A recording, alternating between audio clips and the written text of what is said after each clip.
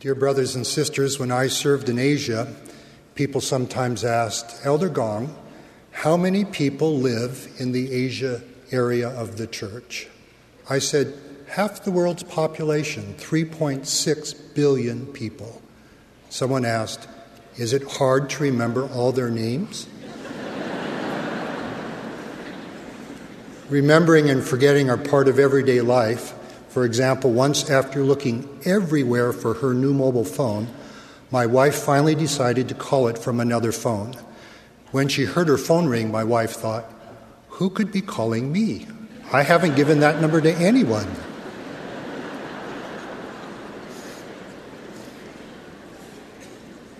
Remembering and forgetting are also part of our eternal journey.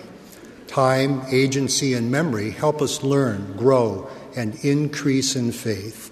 In the words of a favorite hymn, we'll sing all hail to Jesus' name and praise and honor give. Ye saints, partake and testify, ye do remember him. Each week in partaking of the sacrament, we covenant to always remember him. Drawing on a few of the more than 400 scripture references to the word remember, here are 6 ways we can always remember him. First, we can always remember him by having confidence in his covenants, promises, and assurances. The Lord remembers his everlasting covenants. From Adam's time to the day Adam's posterity shall embrace the truth and look upward.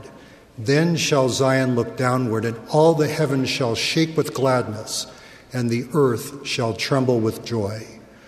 The Lord remembers his promises, including promises to gather scattered Israel through the Book of Mormon, another testament of Jesus Christ, and promises given to every member and missionary who remembers the worth of souls. The Lord remembers and assures nations and peoples. In these days of motion and commotion, some trust in horses, some in chariots, but we will remember the name of the Lord our God, who guides the future as he has the past. In perilous times, we remember that it is not the word of God that is frustrated, but the work of men. Second, we can always remember him by gratefully acknowledging his hand throughout our lives. The Lord's hand is often clearest in our lives in hindsight. As Christian philosopher Søren Kierkegaard put it, life must be understood backward, but it must be lived forward. My dear mother recently celebrated her 90th birthday. She gratefully testified of God's blessing at each major junction in her life.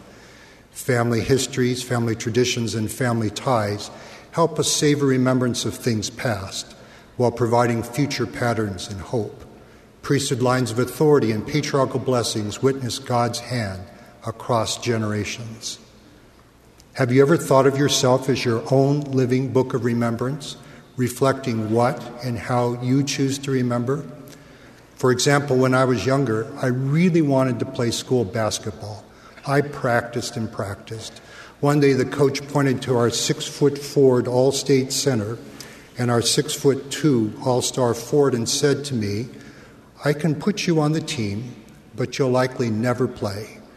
I remember how kindly he then encouraged, why not try out for soccer? You'd be good. My family cheered when I scored my first goal.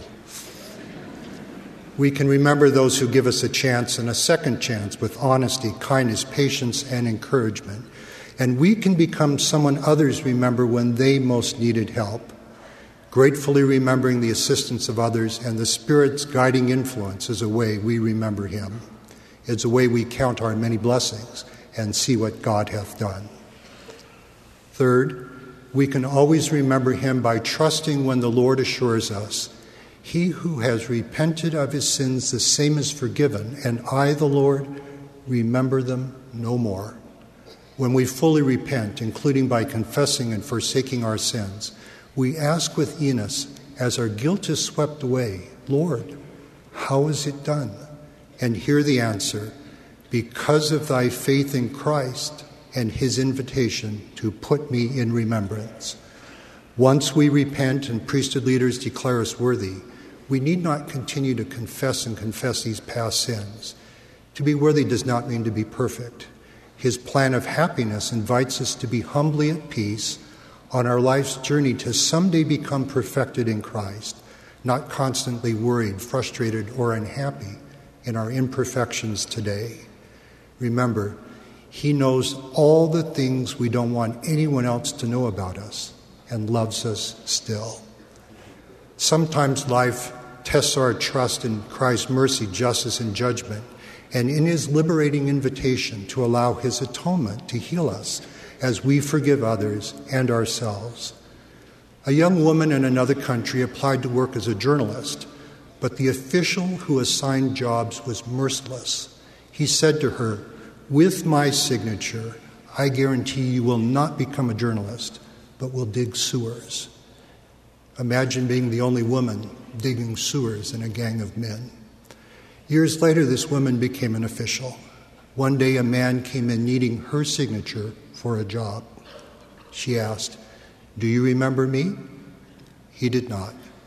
She said, "You do not remember me, but I remember you. With your signature, you guaranteed I never became a journalist. With your signature, you sent me to dig sewers, the only woman in a gang of men." She told me, "I feel I should treat that man better than he treated me, but I do not have that strength." Sometimes that strength is not within us, but it can be found in remembering the atonement of our Savior Jesus Christ. When trust is betrayed, dreams broken, hearts shattered and then broken again, when we want justice and need mercy, when our fists clench and our tears flow, when we need to know what to hold on to and what to let go of, we can always remember Him. Life is not as cruel as it can sometimes seem. His infinite compassion can help us find our way, truth, and life. When we remember His words and example, we will not give or take offense. My friend's father worked as a mechanic. His honest labor showed even in his carefully washed hands. One day, someone at a temple told my friend's father he should clean his hands before serving in the temple. Instead of being offended, this good man began to scrub the family dishes by hand with extra soapy water before attending the temple. He exemplifies those who ascend until the hill of the Lord and stand in His holy place with the cleanest of hands and the purest of hearts. If we have unkind feelings, grudges, or resentments, or if we have cause to ask forgiveness of others, now is the time to do so. Fourth, He invites us to remember that He always welcomes us home. We learn by asking and searching, but please do not cease exploration until you arrive, in the words of T.S. Eliot, quote, "where you started and know the place for the first time." When you are ready, please open your heart to the Book of Mormon, again, for the first time. Please pray with real intent, again, for the first time. Trust that early or faint memory. Let it enlarge your faith. With God, there is no point of no return.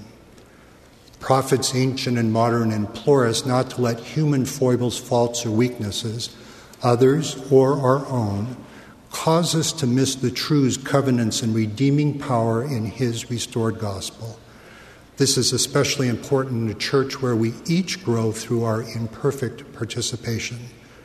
The prophet Joseph said, "I never told you I was perfect, but there is no error in the revelations which I have taught." Fifth, we can always remember Him on the Sabbath through the sacrament. At the end of His mortal ministry and the beginning of His resurrected ministry, both times, our Savior took bread and wine and asked that we remember His body and blood. "For as oft as ye do this, you will remember this hour that I was with you." In the ordinance of the sacrament, we witness unto God the Father that we are willing to take upon us the name of His Son and always remember Him and keep His commandments, which He has given us, that we may always have His Spirit to be with us.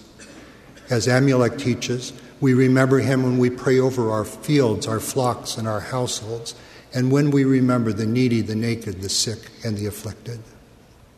Finally, 6, our Savior invites us to always remember him as he always remembers us.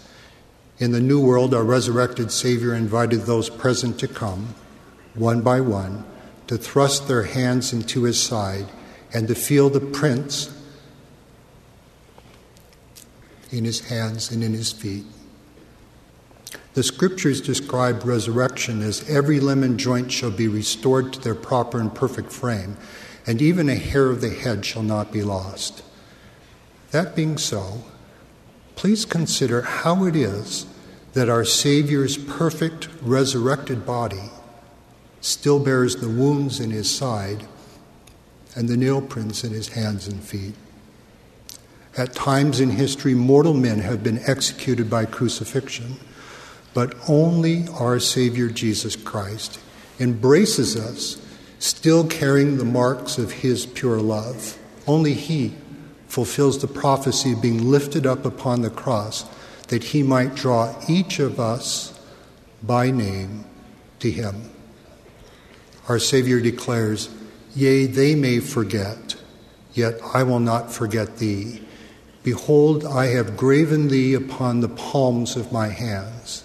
He testifies, "I am he who was lifted up. I am Jesus that was crucified. I am the Son of God." End quote. I humbly testify and pray that we will always remember him in all times, all things, and all places we may be in the name of Jesus Christ. Amen.